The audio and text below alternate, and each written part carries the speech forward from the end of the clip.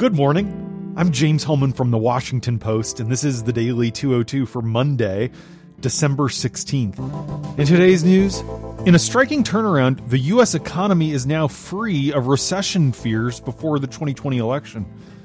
The UN's global climate talks end with a thud. Participants are leaving Madrid with hard feelings and few results. And Hallmark changes course after pulling wedding ads that showed brides kissing. But first, the big idea. A private campaign is underway to draft Congressman Justin Amash as an impeachment manager in the Senate trial of President Trump. Amash is from Grand Rapids, Michigan. He's one of the most conservative, or really libertarian, members of the House. He left the Republican Party on July 4th to become an independent after endorsing Trump's impeachment. A group of 30 freshman Democrats, led by Dean Phillips from the Twin Cities in Minnesota, has asked House leaders to consider Amash for the small group tasked with arguing its case for removing Trump in the upper chamber. The thinking is that Amash would reach conservative voters in a way Democrats can't, potentially bolstering their case to the public. He also would provide Democrats cover from GOP accusations that they're pursuing a partisan process. House Speaker Nancy Pelosi ultimately makes the call, and she's expected to announce the managers early this week. Amash didn't respond to our request for comment about whether he'd accept such a position, but Phillips, who's been in touch with Amash about the idea, said that the lawmaker has agreed to consider it if Pelosi asks. The move would be unorthodox, but not entirely unprecedented. Pelosi chose a 5-member bipartisan group from the House Judiciary Committee to oversee the impeachment of a corrupt federal judge about a decade ago. Still, most Democrats that we talk to predict that impeachment managers will hail from their own party and be steeped in the evidence gathered by the House Intelligence and Judiciary panels. Amash is not on either committee. While most Democrats would fall in line with her strategy in the Senate, Amash would be something of a wild card, given his lack of loyalty to the Democratic Party. However, Democrats who are supportive of the idea, a group that includes the conservative Blue Dogs, but also some of the most liberal members, say that's exactly why Pelosi should pick him. They applaud Amash for his courage in standing up to his own party. While Amash wasn't part of the House investigative process, he is a former practicing lawyer known for his strict interpretations of the Constitution, and he's very well versed in the writings of the Founding Fathers. These discussions about Amash are particularly timely, given the news that Jeff Van Drew, a moderate Democratic freshman congressman from New Jersey, is expected to change parties, in part out of frustration with his own colleagues for pursuing what he calls a divisive impeachment based on hearsay. Republicans are already salivating at the prospect of holding up the soon-to-be former Democrat as a prime example that the party has overreached with impeachment and is repelling moderate Americans. 5 of Van Drew's staffers sent a joint letter of resignation on Sunday, and the Democratic Congressional Campaign Committee said the committee will hire any staffer who quits Van Drew's office.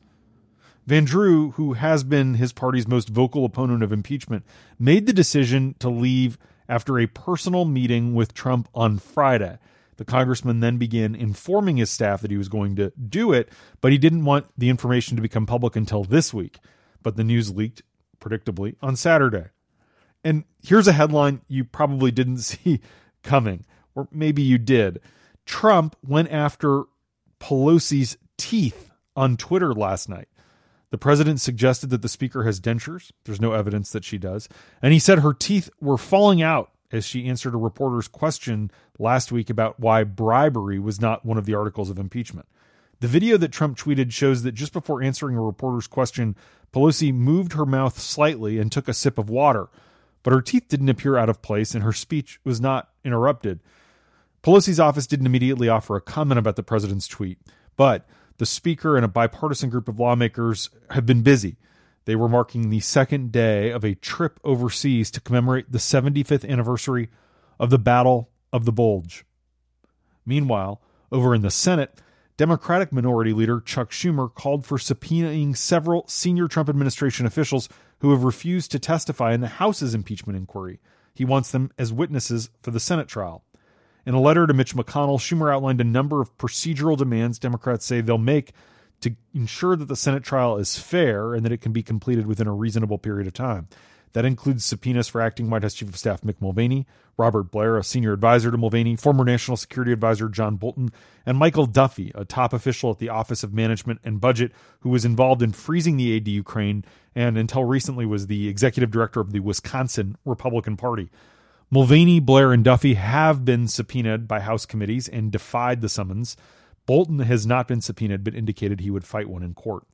Under Schumer's proposal, the trial proceedings would begin on January 6th, although Chief Justice John Roberts, who will preside over the trial, and the senators wouldn't be sworn in as jurors until January 7th.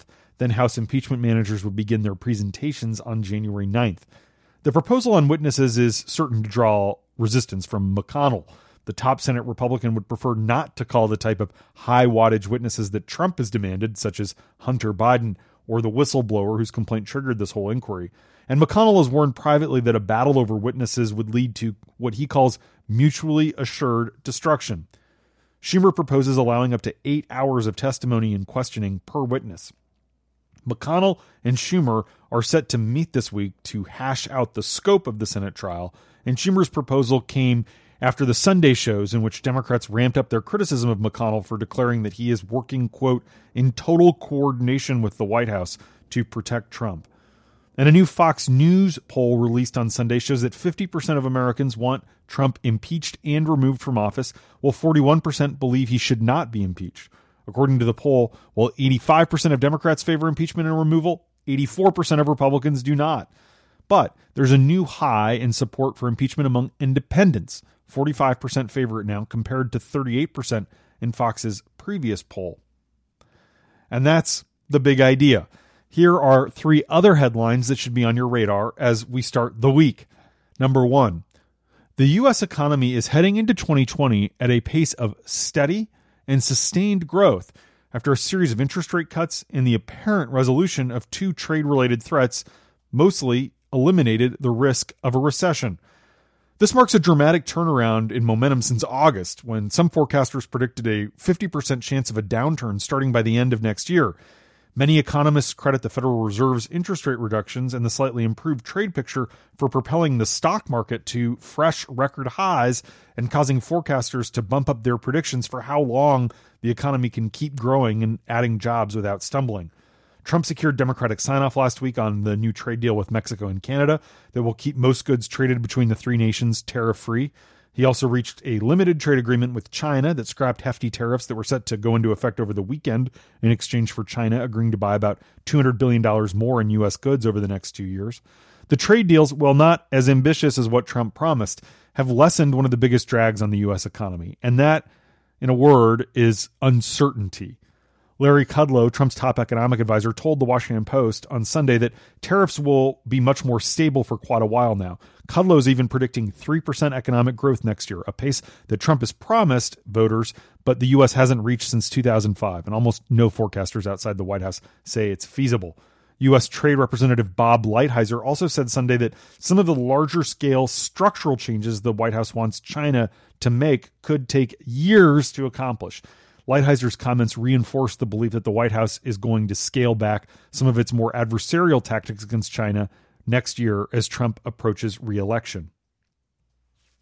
Number 2, after more than 2 weeks of negotiations punctuated by raucous protests and constant reminders of the need to move faster, negotiators at the UN's climate conference in Spain barely mustered enough enthusiasm for a bland compromise resolution that they patched together while raising grievances about the issues that remain unresolved. Delegates from nearly 200 nations wrestled for more than 40 hours past their planned deadline, making these the longest in the 25-year history of the climate talks. As officials scrambled to finalize a complex set of rules to implement the 2015 Paris Climate Accord, which the U.S. has pulled out of, a handful of higher-emitting countries that are still in the agreement squared off against smaller, more vulnerable countries. Negotiators were at loggerheads while crafting rules around a fair and transparent global carbon trading system, so they punted the issue to talk about it more next year. Fights also dragged on about how to provide funding to poorer nations already coping with rising seas, crippling droughts, and other consequences of climate change. Number 3. The Hallmark Channel took down a wedding planning company's commercials featuring two brides kissing after a conservative group objected.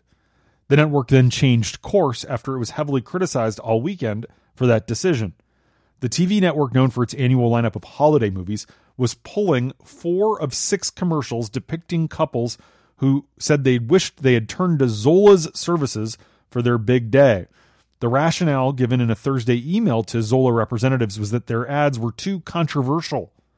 Zola then announced it would stop advertising altogether with Hallmark, pulling the non-controversial ads. By Sunday night, the owner of the Hallmark Channel backtracked and issued a public apology for the, quote, hurt and disappointment that it has unintentionally caused. The company said it will reinstate all the commercials, work to repartner with Zola, and enlist the help of a nonprofit to improve its representation of the LGBTQ community on the Hallmark Channel. And that's the Daily 202 for Monday, December 16th. Thanks for listening. I'm James Hellman. I'll talk to you tomorrow. If you want to get more news about the impeachment process, you can subscribe to a podcast feed from the Washington Post with all our updates in one place, including the latest from the Daily 202's Big Idea, Can He Do That? And Post Reports. Find it at washingtonpost.com/podcasts.